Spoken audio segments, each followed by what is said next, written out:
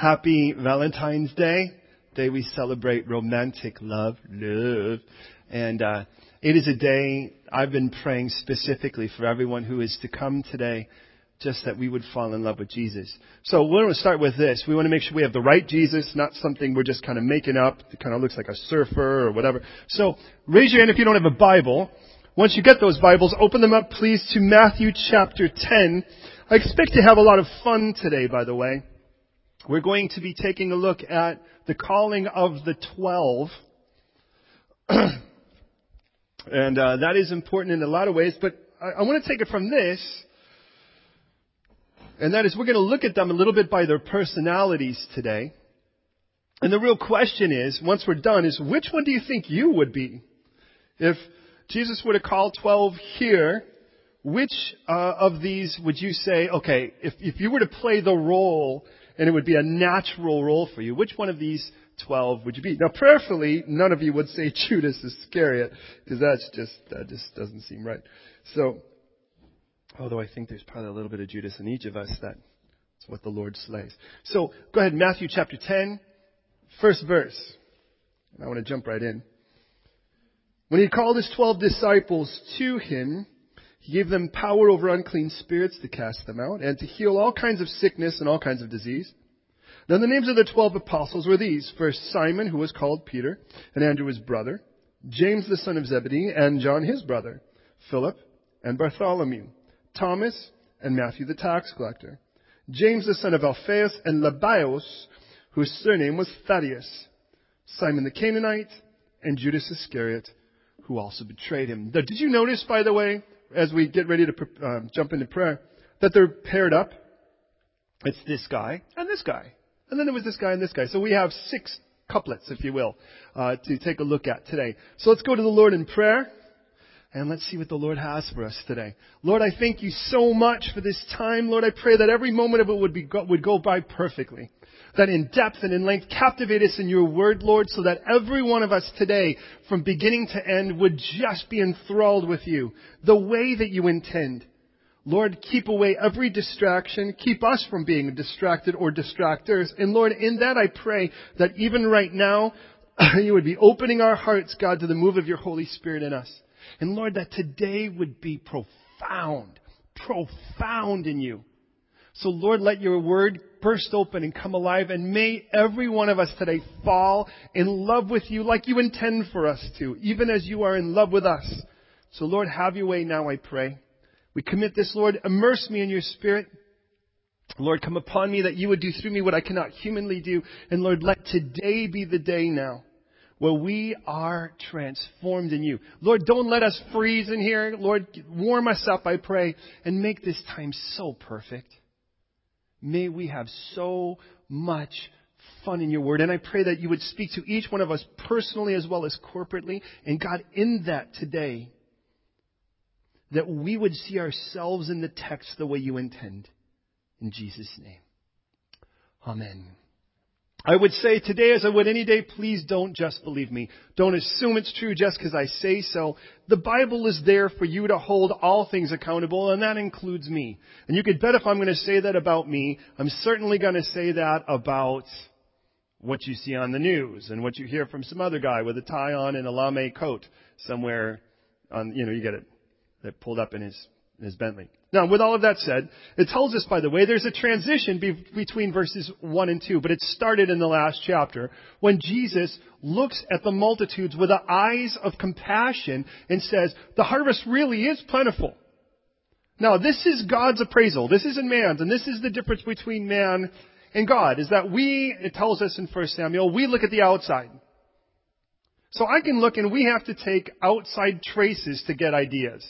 And there's certain things we can see for somebody that appears to be ripe with God. There seems to be some form of interest. There's sort of a leaning forward and there's a drawing in, and there's certain things that they develop appetites for. And you kind of go, the problem is, if you had a choir and she was, in the alto section was fine, there's going to be a lot of guys getting saved all of a sudden from the outside. But the moment that you look at it from the inside, and only God can see that, He can see where hearts are really ripe. But He does it through an eye of compassion. We don't read that Jesus was moved with justice or that Jesus was moved with anger. Jesus was moved with compassion, which means his heart was breaking as he looked. When God looked at these people, that we would not have seen it, but we wouldn't have seen the hope in the demoniac on the other side of the lake that Jesus went and made a house call for. We wouldn't have seen the cleanliness or the purity that was in the leper that Jesus was going to restore, or the life in Lazarus. We wouldn't have seen those things. So praise God, he's the one doing the looking. And as he is doing that looking, he turns to his disciples now. And I remind you, disciple means student. And he looks and he says, now look it, here's my appraisal. People are really ripe. The problem is not the harvest. The problem is the harvesters. There's just not enough out there. Not enough people to go out there and really reach out to these people. So would you pray with me, is what Jesus says. Pray with me. Pray that to the Lord of the harvest, by the way, that's him, that the Lord would send harvesters out into the field. Imagine you look out and you've planted the trees, you've done all of the work, you've cultivated, you've fertilized, you've irrigated, you've done everything, and you look out and you see in the orchard, man, those trees are full and they're ripe. And you're like, but I can't do all this myself. And well, God could, but out of love for us, he gives us the joy of being part of it. And so he says, would you pray with me then? Pray that the Lord of the harvest would send harvesters. And so we pray, unaware of the fact that when we're praying, what we're really doing is volunteering. You're aware of that, right? This becomes the problem in our prayer life, is when we tend to think somehow that what we're telling God is to fix the problem instead of volunteering to be a part of the solution. So they pray to the Lord of the harvest. And as they pray to the Lord of the harvest, Jesus says, well then, let me send you. And you could see us going, whoa, what do you mean? We prayed for harvesters. And Jesus says, yep, you did. So you qualify. You think, and that's what we get in our text. And that's why we're not going very far. Notice in verse 1 it says disciple. In verse 2 it says apostle. It'll be the first time the word apostle is mentioned, by the way, at all. Apostolos, apo meaning out of, stelos means to send. It means to be sent out. It is important to recognize Paul will call himself an apostle in several of his own epistles. Epistle, by the way, epistelos, sent upon. It's a letter. You're reading someone's mail. Jesus, in the book of Hebrews, is called an apostle. He was sent out. So there aren't just 12. Barnabas will be called an apostle, sent out. What are they? Do we need them? Sure we do. What we're going to see here is they were sent out to proclaim a message to a group that would otherwise not hear it. Now, with that in mind, notice though in verse 1 again, it is disciples though. So let me walk you through a pattern here, if you will, a trajectory that you're on whether you know it or not. It starts with this. We're all sinners. We start with being sinners. As if it were our occupation. Full-time occupation, sinner. You know what you do? You sin. Guess what the paycheck is? It tells us that the wages of sin is death. Now, does that mean if you stop sinning, you would not die? Please understand, God equates death with a separation. It's always a separation. Faith without works. It's dead. That's what he says. He says the body without the spirit, physically dead. And he says the two things that have to come together have to be together for life to happen. And God made it that way, even, if you'll pardon me for saying, even when it comes to having children, it takes two parties to be involved. Two things have to unite for life to come to be. And in that same way, two things are required for life to continue.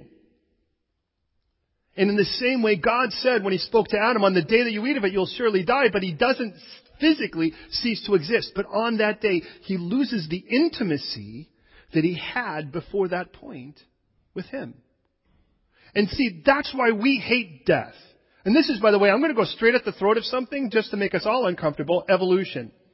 One of the biggest problems I have with evolution is that death is a good thing for evolution. Because if something dies, something better rises in its place. It's the whole concept of survival of the fittest.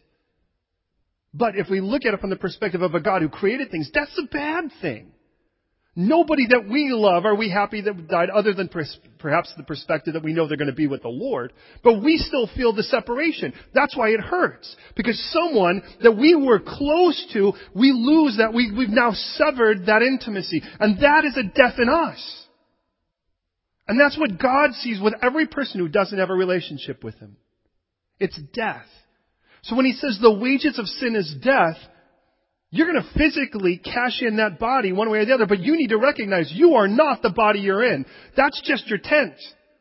If you got in a car, you're not the car, you're the driver. The car is just a casing. In this building, you are not this church building, you are in this church building.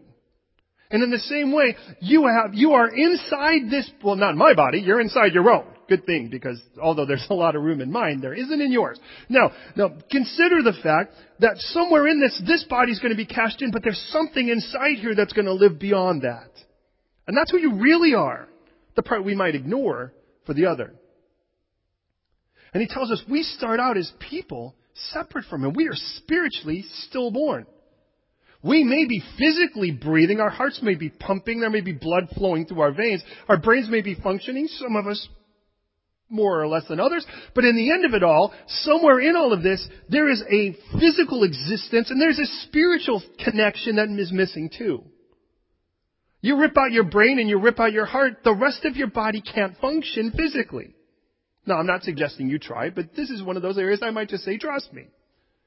Spiritually, there is a requirement, and this is why we live our lives so desperate. Because until those two things happen, there is no spiritual life. It would be like a body that was meant to function, but it's missing a heart and a brain. There are parts of it that have the ability to do things, but they can't until those two things are there and functioning. In the same way, spiritually, there is a part of you that is sitting latent, waiting for that connection. And if I walked you up here, and I won't, but I have more pedals up here at the moment. It's like tap dancers use their feet less than I do these days for my guitar pedals. I have them for the keyboards on one side, I have them for the guitar on another, and then I have another pedal that changes the pages on my iPad. It's really cool, by the way, so that I can actually sing the right lyrics, which is always a benefit for you. And all of that, so I'm kind of doing this the whole time. But see, those pedals require power. And though everything is built and everything is fine, it can't function without power in it. And until then, it's dead. If you've ever had something where the battery dies, the battery dies. And all of a sudden the thing is dead because the source of, if you will, of the energy and the source of life in it has now been removed. If I were to remove any power from it, I could step on those pedals, it's going to make no difference. And in the same way, inside you, there is who you really are. You are designed for a life and not just existence. This physical body exists, but the spiritual part of you should be alive. And that's what God wants. And we start off spiritually dead, but God knows that, and that what's caused that is the guilt we've incurred through our own selfish desires. And so God, knowing that, chose to step in our place and say, I'll pay that price. When Jesus died at the cross, it was so much more than just physically dying. He had to sever His relationship from the Father. And I can't even imagine the pain Jesus would have experienced for that. Oh, that I would suffer more in my relationship with God in regards to if I were ever separate in that sense more than the physical pain Jesus suffered. And I look at that and I realize, we start out as sinners. Here's the good news. The Bible says that though everyone has sinned, and though the wages of sin is death, that God so loved us, He sent His Son to die on the cross to pay that death, so that if we were willing to believe in Him, we wouldn't perish. We wouldn't have to spend eternity away from the God who created us to be. We would never have to spend eternity dead. But we'd actually have eternal life. And that's the term He tells us. So we go from sinner to saved. Because it says, if you're willing to confess with your mouth the Lord Jesus and believe in your heart that God raised Him from the dead, you'll be saved. You won't just be sane or better. You'll be saved. Rescued from what? From that death. We go from sinner to saved. Now I want to warn you, if you've never said yes to Jesus, and I'm not saying you've never been to church or you've never gone and done a catechism or whatever, there was a choice to be made. Over 26 years ago, I dropped the knee to this woman and said, will you be mine? She had a choice to make. She could run around and call herself Mrs. Holiday, because she might have liked the name, but unless she said yes, she would have been delusional. And in the same way, you've got a choice to make, because this is a love that God is offering, not just a contract. It is a covenant, and that demands relationship. So we go from sinner to saved. The problem is, most of us, if we don't really get into the Word, we'll think that's it. We'll think you're one or the other. And it's not a trajectory. It's just basically a movement from one to the other. The problem is it's not. The same way, imagine 26 years ago, Suzanne says yes. All right, here we are. And then we never move in and we never have a relationship or any of that. But we stood at the altar and said I do. Well, you kind of go, well, where is she? Oh, well, is there some form of relationship you have now? Is there something better for that marriage? Or did you just do it to stay in the country or something? Think about what that looks like. And we can do that. We kind of go, okay, imagine if I was like, Suzanne, I'm just marrying you because really I just don't want to go to hell. Or I just don't want to be single. For some of you that are single, you kind of think it's the same thing. It really isn't. No. So imagine if that was it. It wasn't like, you're really the woman for me and I want to spend my life with you, but really it's just kind of, I just don't want to be single and it'll work better on my taxes and, I just kind of want to wear a ring because I think that would be cool. So say yes. Now what girl in her right mind would go, oh, wow, you silver tongue? Woo! Yes, of course. But we can do that with God. Oh, I want to say yes to Jesus because I don't want to go to hell. How ripped off is God? So listen, we go from sinner to saved, but from saved, we become students. That's the next thing, and that's what we saw with Jesus. In chapter 5, after all these people had been touched by Him and transformed by Him physically, it says that Jesus sat down and His disciples came forward, and it's the first time we saw that word. And all disciple, mathetikos in the Greek, all it means is student. We go from sinner to saved, or saint, that's what the word means, set apart, to, at that point then, to student. And that's where Jesus has been. But I remind you, Jesus is transitioning these fellas in verse 1 to verse 2 from saved, and we see that from student to sent. And that's what's going to happen with every one of you. I want to warn you, if you are in this thing the way you should be, you're on a trajectory. You got on the bus, and it wasn't like you just get off at the next stop because now you saved. You got on the bus to take it to the end. And the way that it works is we go from sinner to saved, and from saved to student, but from student, if you will, we become servants. And that's where He's going now.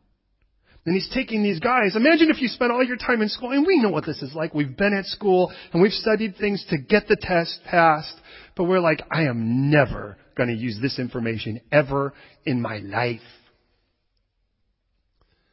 Now, I want you to know that this week I had the privilege of taking the Life in the UK test. Nailed it. Thank you, Jesus. So pray for my wife and daughter who are going to take it in a week and a half. But there's information like, and I don't want to diss it, but it's really easy to. But it's like, why in the world do I need to know that? Now, there's some things that make sense to me. But things like, these two women were cousins. That's really great, but they're dead. And they've been dead for hundreds of years.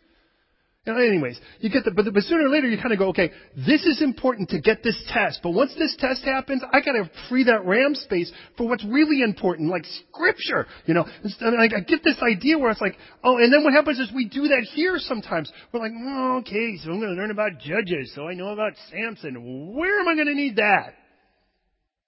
And I'm going to study the Old Testament so I can learn about the sacrifices. For what? I'm not becoming a rabbi. You start kind of walking through this information. And if we think that way, then we're missing the point of why God wrote this autobiography. The point is, God's like, know me. And we can either try to know someone by experience, which part of it is we experience life together, but the other is, it's like, people are like, I wish I could read God's mind. And I'm like, you can. He wrote it in a book. You can read God's mind. It's right here.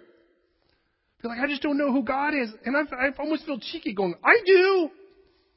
How dare you think you know who God is? Oh, I do, because he actually was kind enough to let me know who he is. So when I read the Old Testament, what I read is I read God's rep sheet. I see where God's been, and I see how he's dealt with people, and I see how he doesn't bail on people who are just as stupid and rotten as I am. And it's very comforting to me. And I look at someone like Samson and I think, wow, if you were to give me that kind of strength and I did that with it, I would rather not get it. And I realized some of the things I could chase after would be so stupid because I saw other people who got it without the presence of the Lord behind it. And I see what happens when it's misused. So please hear me. As we go through this, we want to go from, think about where you are in that. Are you at that place where you are confident you have said yes to Jesus and not just get out of hell free card? I'm just going to lay this down when I stand at the pearly gates with Peter. But rather, it's like, okay, I said yes to a relationship. And that's what saved me, because what I was dead in was a lack of relationship with God. And what I said yes to was a relationship with God through Jesus Christ. That's the saved. But the saved, I want to become a student. I want to be in the student of God. I want to be the valedictorian. I want to be the person who says, I know him. And then from that, it's like, all the information I learn is to prepare me to become more like him so that I could become the servant he's ordained me to be, just like he's ordaining you to be. So with that, Jesus then calls these guys. But notice in this, there's two things I want to bring up. This text is also, or this story in essence, is also mentioned in both Luke and in Mark. In the Gospel of Mark, it tells us, by the way, this is chapter 3, verse 14, same situation.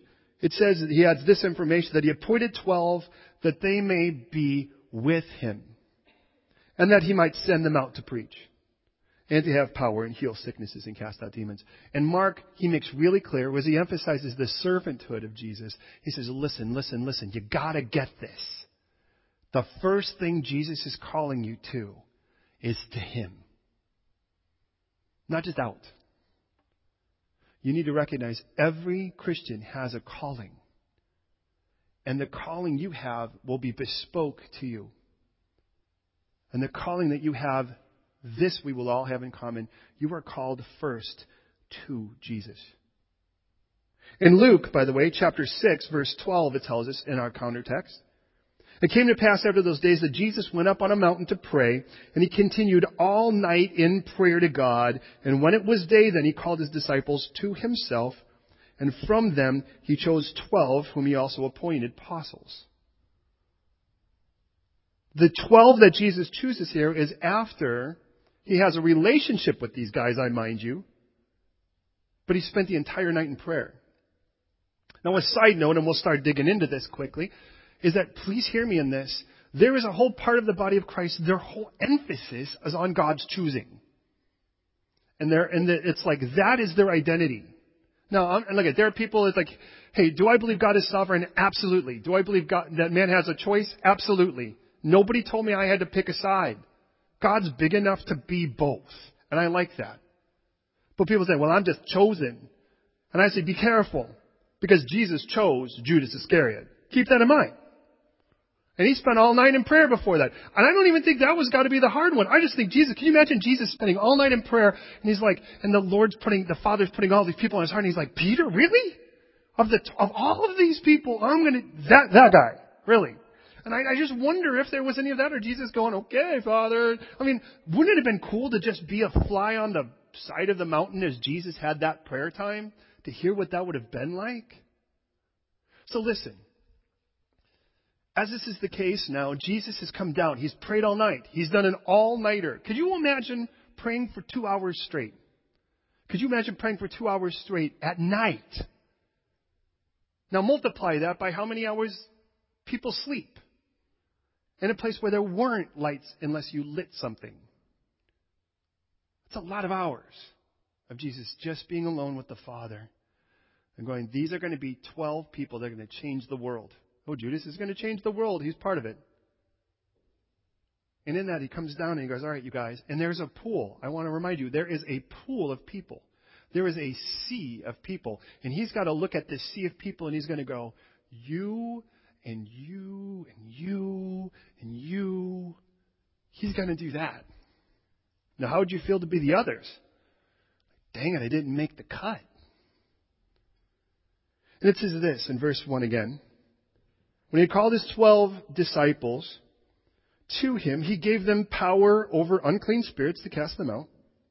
And he gave them power over, and he gave them power of unclean spirits to cast them out and to heal all kinds of sickness and all kinds of disease. And now, the word power is an important word here. There are certain words we use for power. There's a certain word like dunamis. We get the word dynamite or dynamic from it. Usually it's the ability to overcome resistance.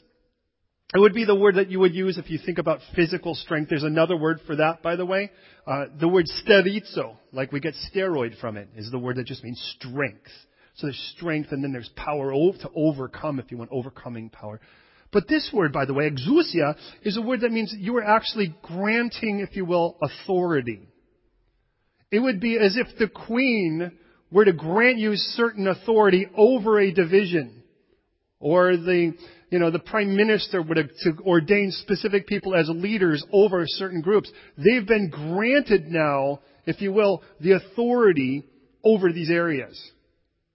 And what's interesting is the two areas that they were granted authority over. Do you realize? They were granted authority over the supernatural and they were granted authority over the natural. It's that simple. He says, look it. Imagine the meeting he gets to have. For the first time, in essence, he's pulling these 12 guys and he's having a meeting now with a much smaller group of guys.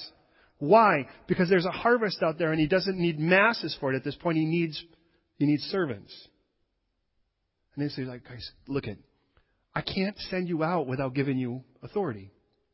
You need authority. And please understand something. God knows the balance between responsibility and authority. You have to have both. For every mission you've been given, you have to have the wherewithal to accomplish that, or else someone's setting you up to fail. And people are like, well, but what if God sent me out? Well, then He'll give you the authority for it. Now, if He gives you the authority over the natural, be that to heal whatever, or over the supernatural, that's hell itself, what do you think you have to bring to the table that has to qualify? If you think God's going to give you authority over all the natural, but you're like, but I'm not naturally anything. God said, but I'm giving you authority over all the natural. Moses tried that when he tried to argue with God. God says, I'm sending you. And he's like, I don't speak well. Interesting, by the way, he writes the first worship song in Scripture. So I don't know whether that was kind of a stuttering rap song or what that was, but one way or another, he bursts into song. Isaiah tries saying that he was a man of a filthy mouth and a bad past, if you will. God takes a cold to his lips. Careful with that one. That's Isaiah 6. Jeremiah tries it and he tries to argue with God because he said he was so young. And God's like, you really think imagine anything you throw at God, you're going to have one of two answers. Think about the God you're talking to. Either you're going to have the God that goes, which one of us is uninformed here? Do you really think somehow you're going to tell me something and God's going to go, oh, Adam, I really didn't realize that. I really should have taken a careful look. You're right. Go ahead and sit. I'm going to go and talk to Gabriel and a couple of the guys. I mean, if that is your God, how dangerous is that? That you're going to somehow, how many times you try to give God the memo? Like someone saying, hey, by the way, there's this guy and he's blind right now and I want you to lay hands on him because he's a chosen vessel of mine. And he's like, great. Who is he? Well, his name is Saul of Tarshish. And he's like, whoa, whoa, whoa, whoa. God, really? How did you miss that one? That guy's been killing us. And imagine trying to tell God something. Oh, God, you're aware that this bill's due. And God, you're aware this person's nuts on me now. And then God's like, whoa, I'm sorry, I've been really kind of distracted by Syria. Or their elections or what. Imagine that. And somehow in all of that, you're going to try to tell God something and it's going to change His mind? When God picked you, He already knew. And what you have to bring to the table, what God's looking for is availability, not ability. Because if you have anything, God gave it to you anyways. And what He's looking for is your time, not your talent. Because if you have talent, He gave it to you anyways. And the whole point of it is, it's like God just wants to use you because He loves you to use you. And He takes these guys and He calls them and He calls them and He goes, look, I'm going to give you the authority, the exousia. I'm sending it out now on you so that nothing can stop you from doing what I've called you. I've given you the authority to do what I'm calling you to do here.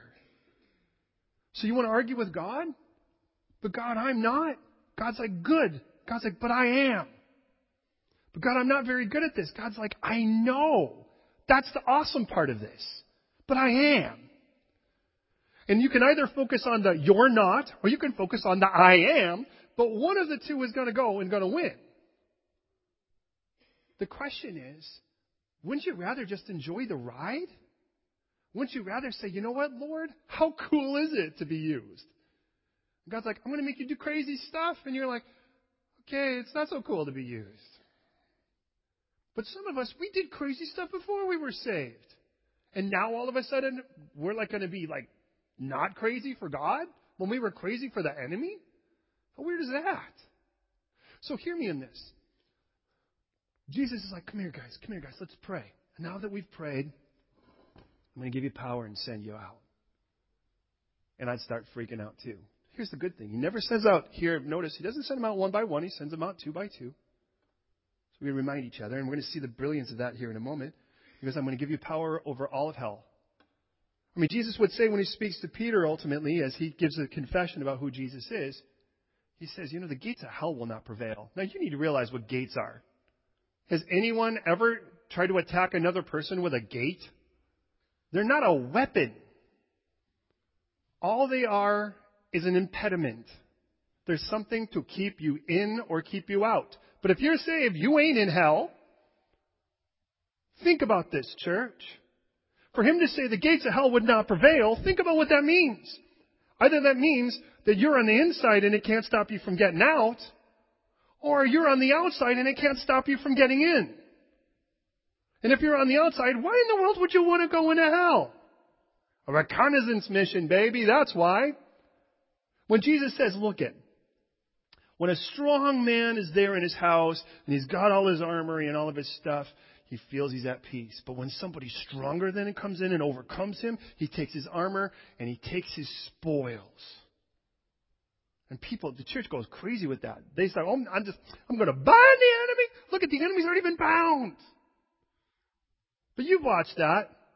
It's like, people are in a fight or something and some guy goes down because someone big took him down and some other guy kicks him at that point. It's like you wouldn't have stood near him before that point. Now you're going to kick him. If really that's what you want to focus, you're missing the point. So why does God win battles like this? For us to take the spoils. Well, what are the spoils? What's the valuables in the sight of God? You are. That's the point. So the reason we want to do that is because there are other people that are where we were. And go, hey, anyone want to come out? Because I'm here to get you out. Who wants to come out with me? And that's the point. So hear me on this. Jesus gives them power over hell, over all of the supernatural. So it isn't like, oh no, I feel like this place is spooky, or you can feel the oppression, or you can sense, hey, maybe that's the case. But greater is he who is in you than he who is in the world. There's nothing to fear. Turn to the person who wins these battles and say, hey, Lord, you want to take care of this one too? We've got some spoils to take. And with that, then, he gives us our names. 12 of them, 2 by 2. And in these names, by the way, we'll go quickly through it, but I want to ask in it, which of them do you think you are? If you were going to be one of these. See which one you fit into. Now, we try to do something a little bit fun here because I'm always curious of these things. So we have our PowerPoint guys, and what I asked them to do was, I asked them to put the name in, look for the first image that comes up for the saint, and we'll put them up on the board for us so we can see the first thing that comes up for whatever the name is, Saint so-and-so. So here are our first two. In the positions of 1 and 2, Simon, who was called Peter, and Andrew, his brother. Well, I guess that's Andrew the brother right there, I guess. Look at Simon. He looks so pensive. All right. Well, this is what we know for Simon. If we were to give Simon a name, might I suggest this? Simon the Impetuous. That's the guy that runs headlong into things, says something that everyone's thinking, but we all have too much tact to say it. Simon was the guy, by the way, you remember, that he's a man of extremes. On one side, he'll say, Lord, we've caught nothing. And then in the next minute, in the same chapter, Luke chapter 5, verse 8, he'll say, no, leave me, I'm a sinful man. It's the one when they're up on the mountain and Jesus is having a board meeting with Elijah and Moses. He says, hey, it's good that I'm here, good that we're here. Well, let's make some tents for you guys. It's the same one that says in Matthew 18, hey, when my brother sins against me, how many times should I forgive him? 7? And people are going, oh, I'm so glad he said it. But we would go, stupid, I can't believe he said that. But inside we're like, boy, I'm glad he said that. And I realized he was not only the guy, though, that was quick to say the wrong thing, but he was quick to say the worst thing. When in Matthew 16, Jesus asks, who do men say that I am? And they give the kind of play of the day. And he goes, well, who do you say that I am? And he says, you're the Christ, the Son of the living God. And he says, way to go, Simon Peter, because clearly you have your spiritual radar on, because that is not something you could have got from this world. Only the Holy Spirit could tell you that. And he goes, well, now that you know that I'm the Messiah, you need to know my mission. I'm going to die. And he goes, far be it from you, Lord, for that to happen. In other words, you know what he's saying? No, Lord, you got me. Don't worry. Can you imagine God going, wow, that is a relief. I didn't know where I was going to find protection from. Thank you, Simon Peter. He was also the one when Jesus goes to wash his feet. In John 13, he says, you shall never wash my feet. He's the same one who said, in others, what he's saying is, no, Lord. He's the same one that in Matthew 26, when Jesus says, you're all going to fall away from me, he goes, no, Lord. Even if everybody else falls away, don't worry, I'm the rock. I'm not going to fall away. And he says, no, you're all going to look at it. No, Lord. Even if I have to die for you, I'll do it. I genuinely believe he believed that. Is the same one, by the way, in Acts chapter 10, when the Lord lets down, if you will, a picnic of bug and beast buffet. He looks and he goes, kill and eat. And Peter's like, no, Lord. How do you put those two words together? How do you say no and then Lord? That's like saying no boss. You can't really do that. But he's also the one, by the way, who's the first when he says, Lord, is that you command me to step out on the water? I don't know if anybody even thought of that other than him. He's also the one that would say, well, we've left everything for you. What do we have? Matthew 19. He's the same one that he'd say, well, where else or to whom else would I go? You have the words of eternal life. He's the same one that says, Lord, you know that I love you in John 21. And he's the first voice to step up in Acts chapter 2 to tell people to repent when the Holy Spirit comes upon them. And I ask you, is that you? Are you the impetuous? Here's the good and the bad of it. My challenge to you is if you are the go for it guy, the Mr. Go for it, and there is room in the body of Christ for the go for it. Might I say this? If the good is you're first to step in faith, unreluctant, the bad is you could jump into nonsense.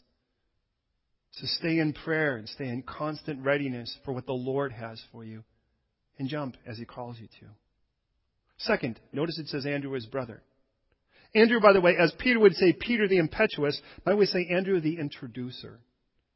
Andrew was the one, by the way, we see that when he first finds Jesus, this is in John chapter 1, verse 40, the first thing he seems to do is go get his brother get his brother Simon Peter and bring him to him. He introduces Simon Peter to Jesus.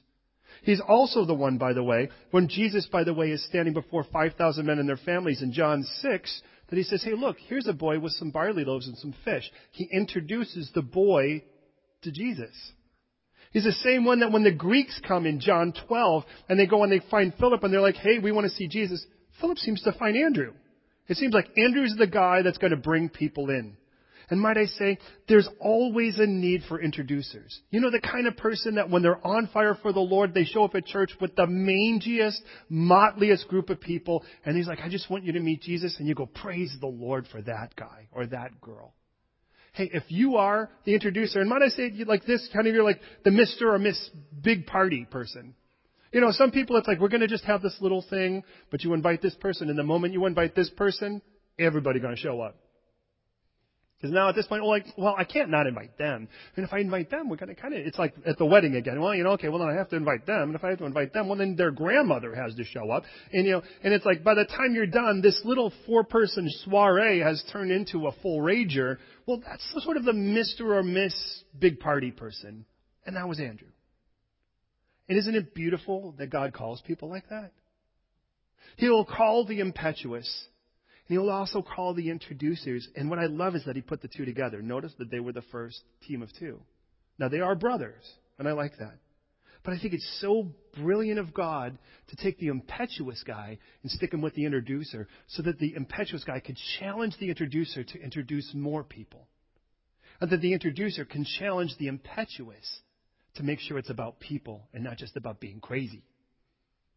Because impetuous people, if you're anything like that, we'll jump out of something for the adrenaline of it. Then we'll figure out whether we should be landing. Next group. So mark these down for yourself and ask, is this me? Third one, James the son of Zebedee and John his brother. The next couple. Let's take a look. Wow, look at that. Oh, look at how prayerful James looks. And look at those two. Okay, well, this is what we know about James. James and John also have a nickname, and the nickname is Boanerges, which means sons of thunder. Now, I don't know what kind of image that paints for you, but for me, that sort of paints the idea of a world wrestler. A guy with a couple fingers taped, that talks like this! Let me tell you what, we're the sons of thunder! And I kind of get that. And it's interesting because they're also the sons of Zebedee. That's dad. So either mom's name is Thunder or it's their personality. And then I kind of look at this and I realize this is what I see about James. James and John, by the way, they're the ones that say, Jesus, we want you to do what we ask. That's the way they say it in Mark 10. They're the same ones that in Luke 9, by the way, when they're trying to work through Samaria, interestingly enough, the village doesn't let him in. And it's James, who I remind you appears to be the older brother, who says, do you want us to call fire down on those guys? And might I just say that, if you will, James the intolerant. He has a strong sense of justice. And because of that, he is quick to let people know it when something doesn't seem right. And let me ask you, is that you? Are you the sort of, all right, don't get around that person because, man, the moment that something doesn't seem right, you're going to hear it.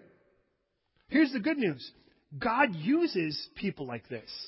Now, the good of it is that you're uncompromising.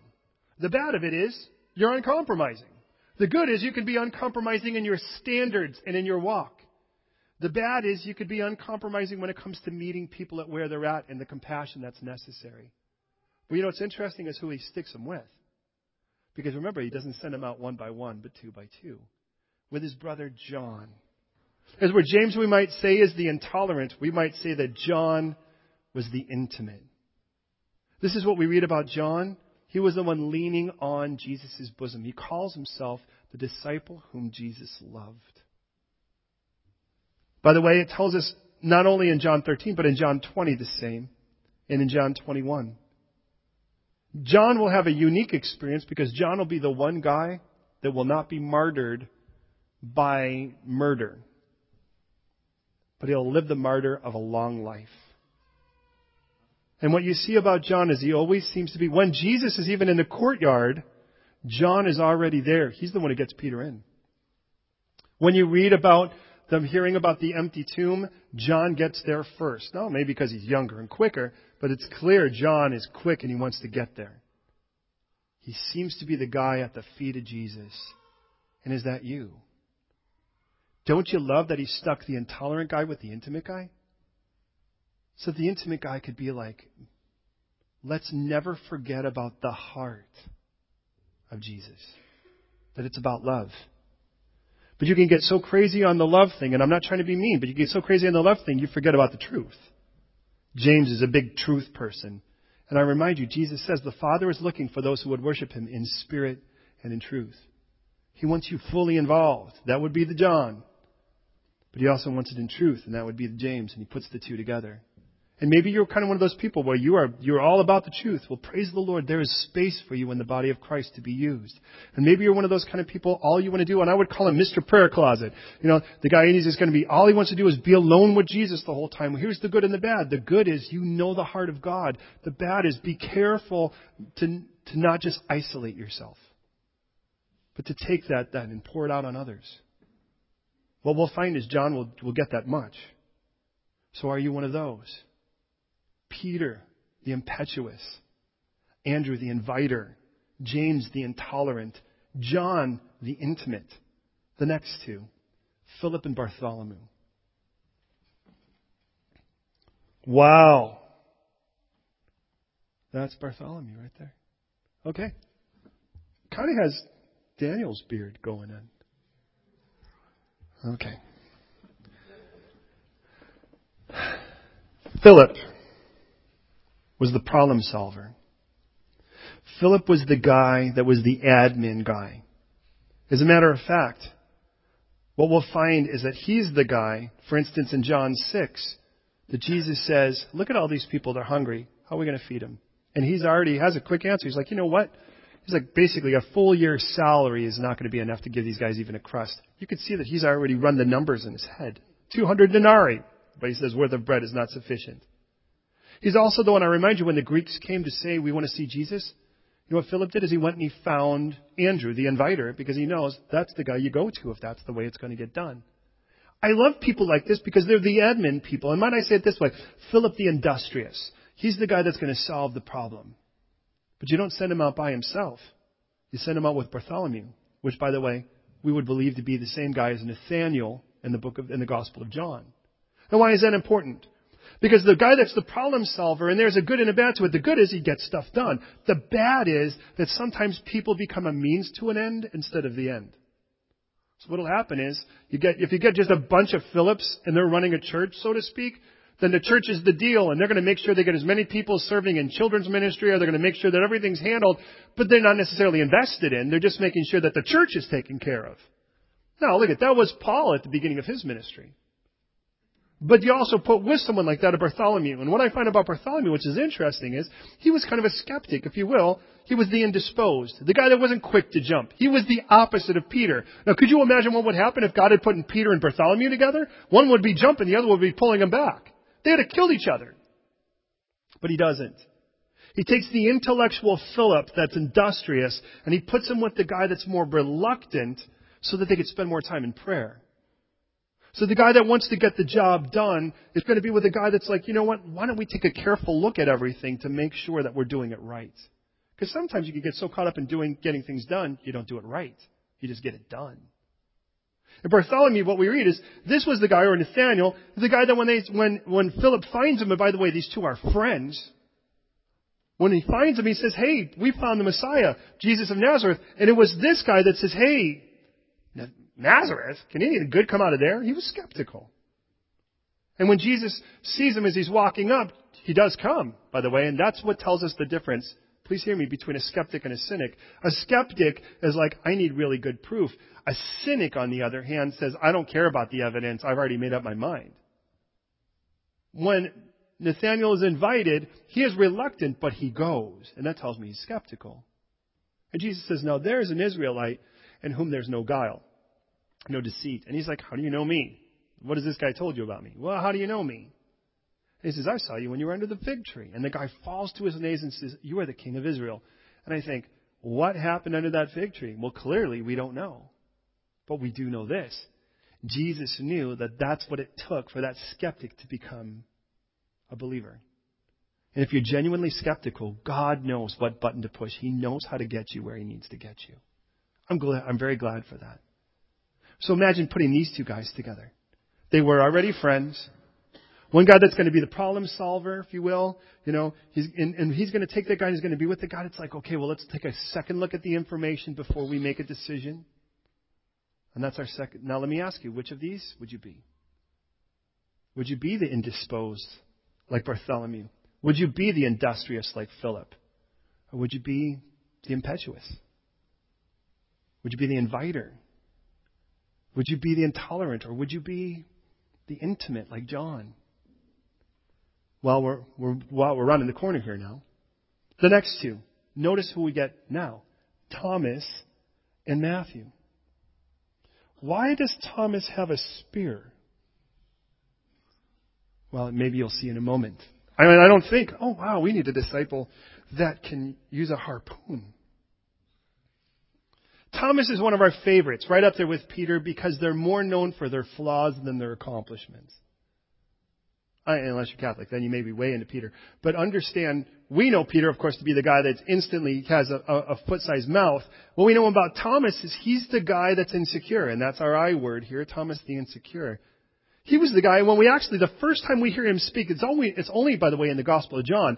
The first time we hear him speak, Jesus is like, let's go back to Jerusalem. And this is what he says in John 11:16. Yeah, let us also go with him that we might die with him.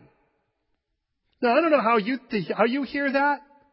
There's no way for me to hear that in my own head, like, yippee, let's all go and die with Jesus. Now, I just don't hear it that way. And the reason is, the other two times that I hear Thomas speak, it's always insecure. In John 14, Jesus says, and understand, they've given everything away. They've followed to follow Jesus. And Jesus goes, I'm going away now. That would freak me out. He's like, but don't worry, you know the way. And Thomas says, Lord, we don't know where you're going. How do we know the way? He's like, I don't get it. I don't understand. But of course, the one we're most familiar with is in John 20, where Jesus shows up the first time, having resurrected from the dead, the same day of his resurrection, and all the disciples other than Judas Iscariot and Thomas are gone. I'm sorry, all the other ones are collected except those two. Judas Iscariot, of course, will ultimately have hung himself. Thomas, on the other hand, we don't read where in the world he is, but this is what happens when you miss church. Anyways, and it's like Jesus shows up, he shows himself resurrected, and everyone's there, and they're all totally elated about it, but Thomas wasn't there. So he comes back into the house, who knows where he was, and as he shows up, everyone is jonesing on the fact that Jesus showed up. Good news. But Thomas is like, whoa. And you guys are mental. Unless I can stick my hand in the nail holes. Don't you realize how Jesus was killed? There's like no healing. Try to explain to Thomas the swooning thing. Because there are these guys that are at Cambridge and Oxford, and they're like, well, what Jesus really did is he sort of swooned. He didn't really die. That's why he faked his resurrection. But follow me on this for a moment so we can kind of pull this out. And I'm going to use you for a second. Can I do that? Thanks for being my example. We're not going to literally kill you. That's the good news. Okay. So, when a guy is to be crucified, first of all, Jesus has already he's suffered what's called hematidrosis, which is what we saw in the garden, where he sweat like drops of blood. That takes his skin and makes it a sixth as thick and brittle, like paper mache? So add that to him getting whipped, for instance. That means his skin is thinner, it's much more tender, if you will. And as that, they're going to flay his back. So, and of course they tied him like this around a post, stripped him, and we won't do that for the sake of all people, including you involved, especially here it's cold. And so they're going to take all of this area and they're going to whip the blood loss from that alone. Then they're going to put a coat on him. What we read, a king's coat. And then they're going to rip the coat off. What do you think happens when you put the coat on after that? It becomes, if you will, sort of an artificial skin. And then they rip it off. Then they're going to crucify him. They've already beat him with reeds that have lacerated his face.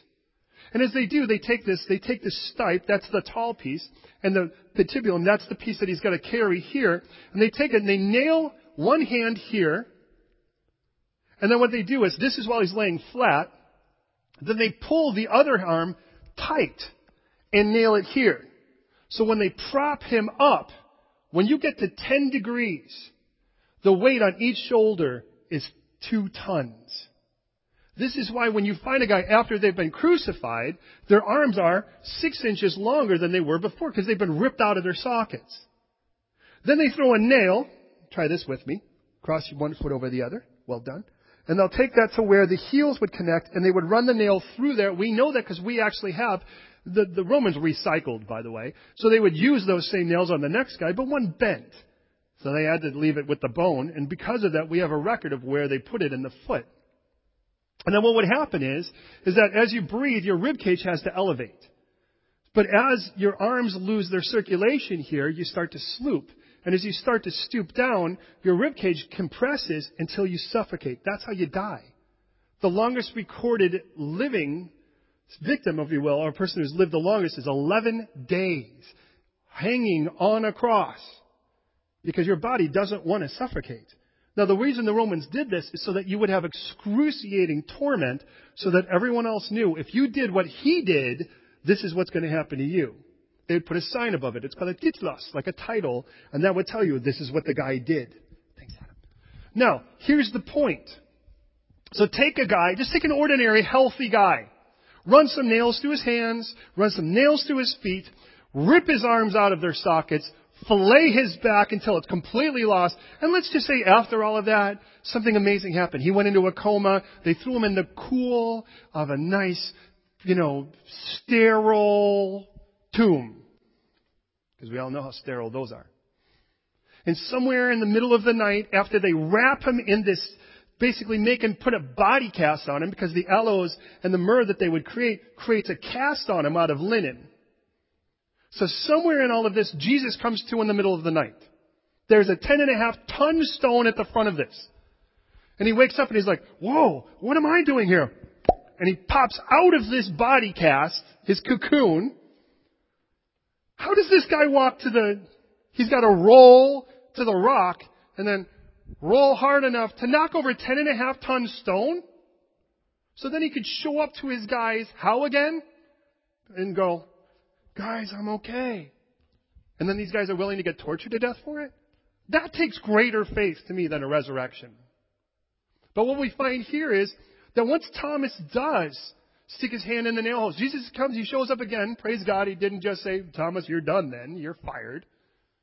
He shows up 8 days later and he's like, okay, have at it, touch and feel. And Thomas's response is, my Lord and my God. You deal with doubt? You're the kind that's insecure about your faith? There's still room for you in the body of Christ. Because here's the good news. Just like the skeptic, he knows how to make himself clear. So are you that? Are you Thomas the insecure? Do you know who he sticks Thomas with?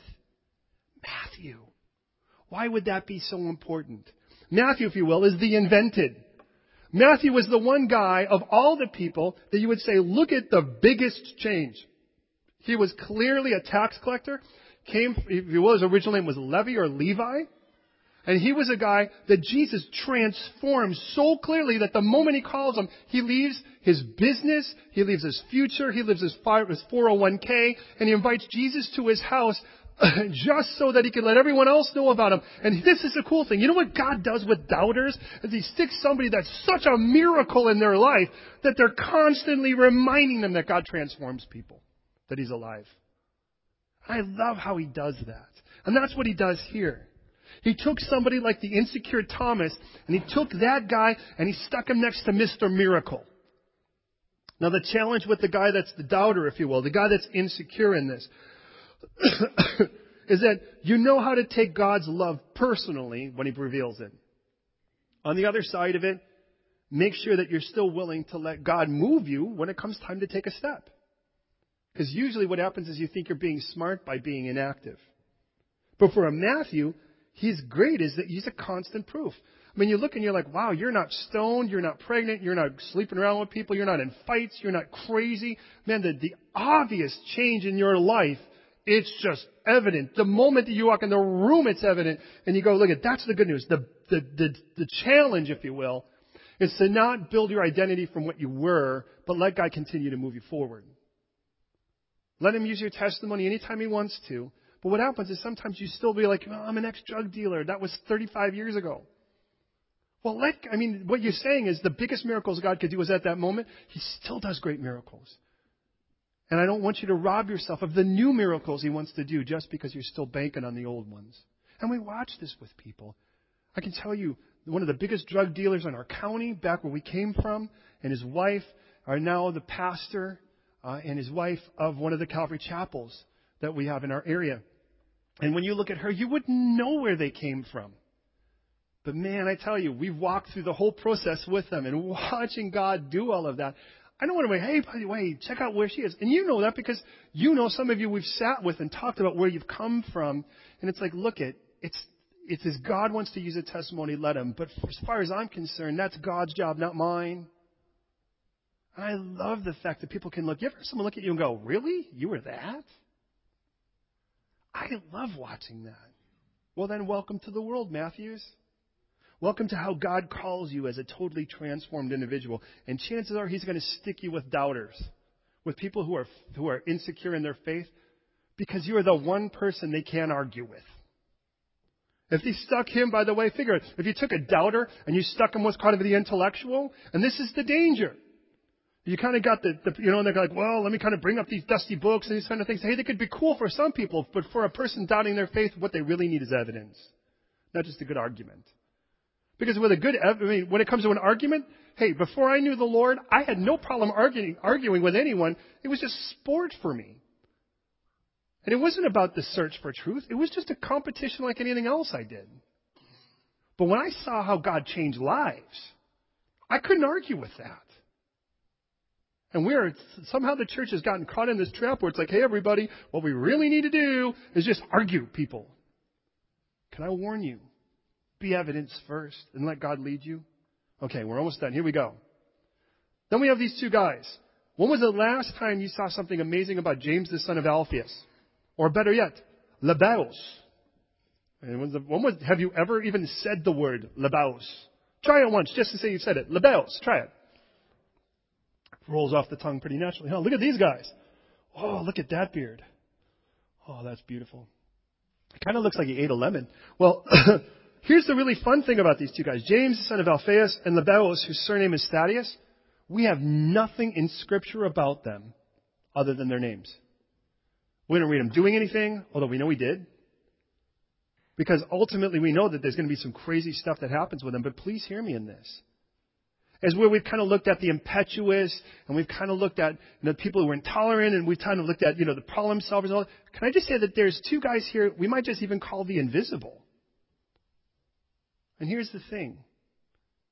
There are people who do things you never see that are so crucial. And there is always a need for this. It's the person who puts together a bulletin, or it's the person that helps set up this place. It's the person that prepares children's stuff. It's the person who makes you cool stuff to eat. It's the person who comes up with these cool little things and cards and things that they send. Now, what if that's you? What if you're the kind of person that's like, look, all I want is not to get the spotlight? Well, then maybe you're one of these kind of guys. Don't you think it's cool he stuck the two of them together? So they each had a friend in this? Imagine if they stuck someone like this with Peter. He would have run him over. But what he did is he's like, hey, you two, be friends with each other now. And go out and just do those things that other people don't see, but get the joy in that. Hey, and great things get done with them without applause. The scary thing is what the enemy often does with such people is get them to think about themselves in a way that they feel like they're overlooked for it. Hey, but in the end of it all, the applause has to come from him, not from people. Because if you want it from people, the moment you start digging there, you'll never dig deep enough to get enough. Finally, our last two guys.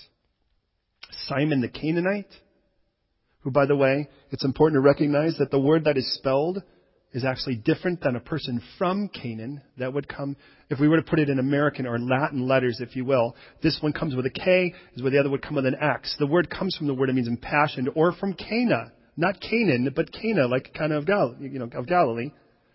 What we do read about him, by the way, in Luke 6:14 is that he is Simon the Zealot. He's a fiery character, and if you will, he's Simon the Impassioned. He's the guy that's like, yeah! And there's always one of those guys in a prayer group. You know it. It's like, let's all pray. And then Daniel starts, and Daniel's like, dear Lord. And someone's like, amen! And you can't even hear the guy pray because he's just like, yes, Lord, we just want to. Daniel can be often much like, if you will, a James, son of Alphaeus kind of character, where he does a lot behind the scenes, and he doesn't do it for applause. And then you got those people, and it's just like the purple flaming monkey. And the moment something starts, things catch fire. I think it's interesting who he stuck him with. Now, a zealot, by the way, was somebody who hated Rome. Could you imagine if he stuck that guy with Matthew? They had killed each other. I remind you, Matthew used to work for Rome. He would not have seen the new Matthew. And that happens a lot with guys like this. That's a danger. You get so caught up in the fire, you can actually lose what God actually has in it. And they are intense. But he stuck him instead with Judas the imposter. And I think if anybody knew what it was like to say, come on, we really need to go for this. And then I see Judas the imposter, who, by the way, from the beginning pretended. But what we read, by the way, he was not a Christian that was taken over by Satan. John makes clear he was a thief from the beginning. What we read is Judas Iscariot was never he was one of the 12 by choosing, but he was never one of the 12 at heart. Don't let that be you.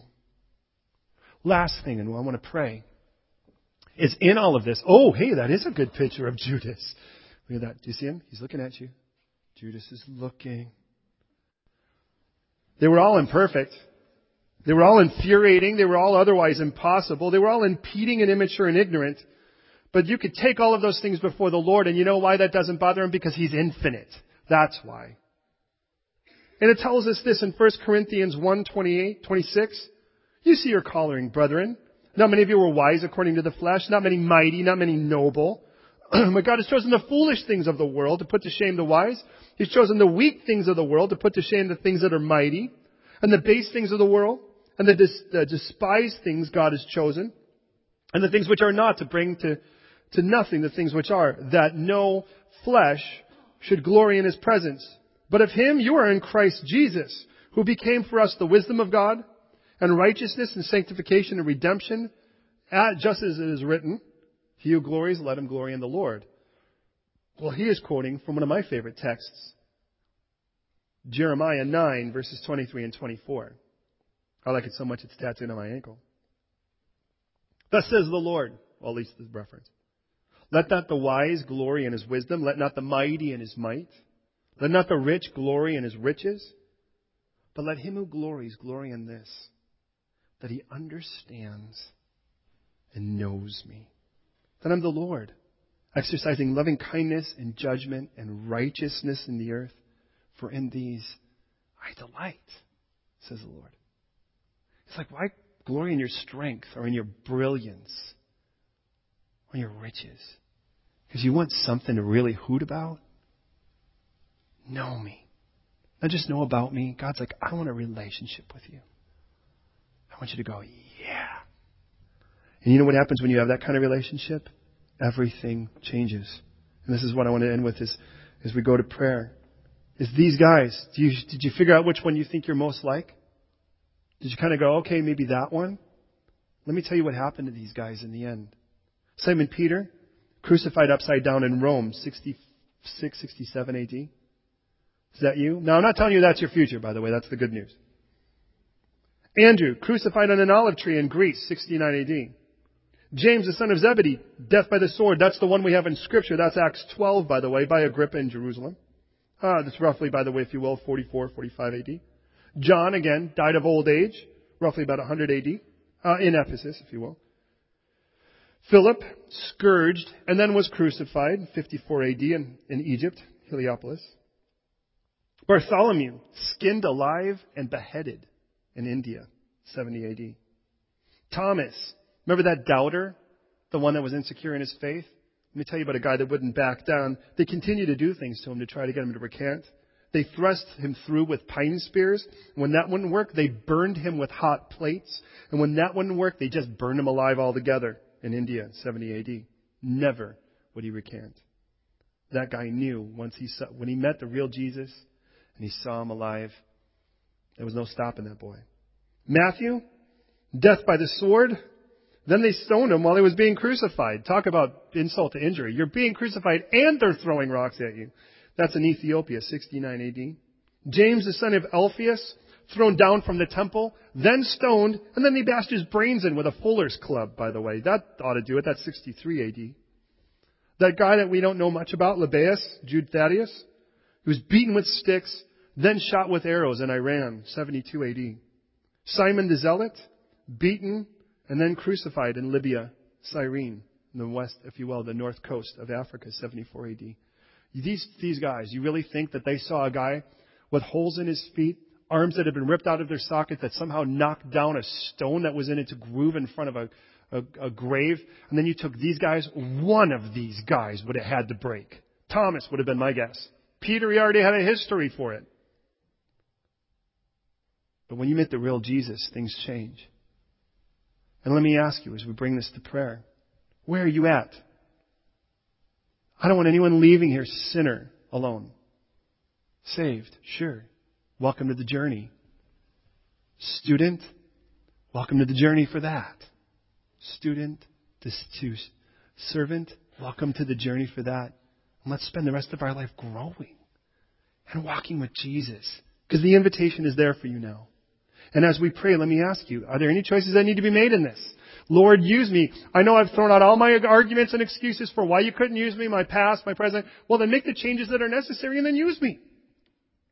If you could use these numbskulls, I think I qualify. And I'd say to that, hallelujah. Will you pray with me?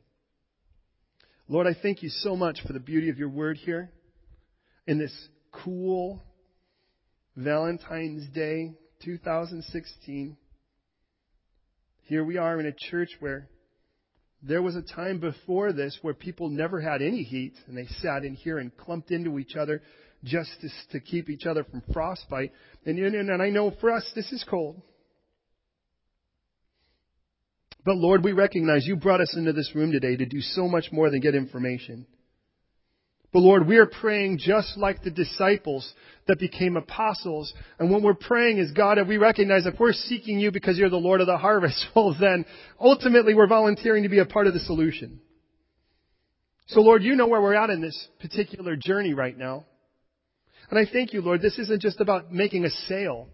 This is about starting a relationship and developing that relationship and making it more intimate and fruitful. And I pray today for us here in this room, Lord, that you would, by the power of your Holy Spirit, convict us so that we would not be stagnant. You call it a Christian walk, not a Christian stance.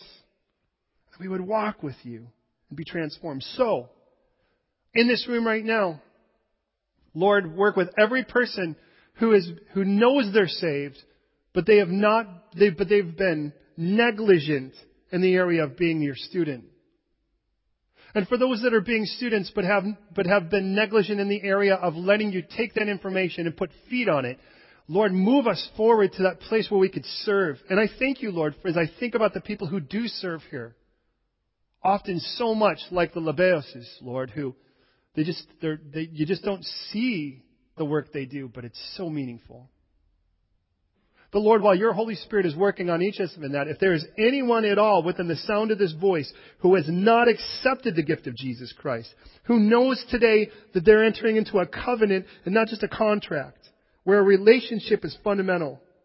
And today, by your Holy Spirit, you tell them, you need to deal with this. You need to get this resolved and sorted right now.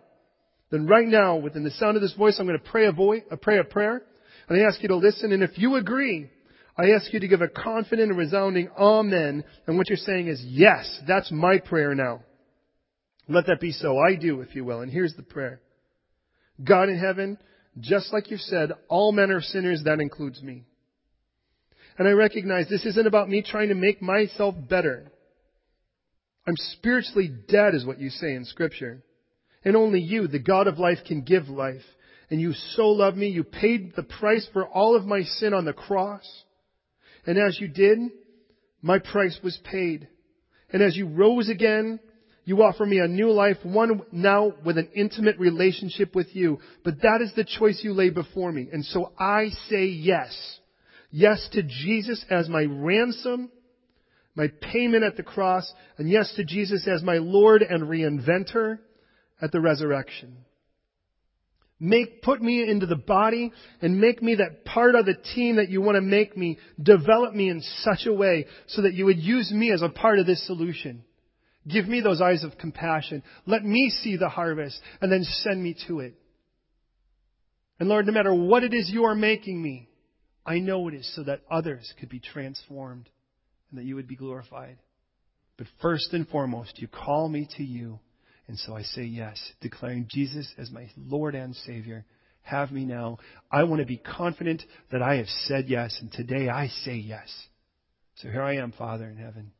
I'm yours in Jesus' name. And if you agree with that prayer today, I ask you to say, Amen. Lord, you've heard our prayers today. You've heard our choices. And again, though we look at the outside, you know the heart. So Lord, now, turn us into people. Grow us, Lord, from sinner to saved, from saved to student, from student to sent. Servant as you call us to. Use us now, we pray. Transform London. God, we pray for the soul of this city, and we pray you would use us to be a part of the solution. We follow you into the battle to take the spoils, Lord. Thank you for conquering the strong man. Thank you, Lord, for wiping away the handwriting requirements. Thank you for completely exonerating our guilt. And thank you, Lord, for making us whole. So, Lord, we follow you to the spoils. So get us excited about that, we pray in Jesus' name. Amen.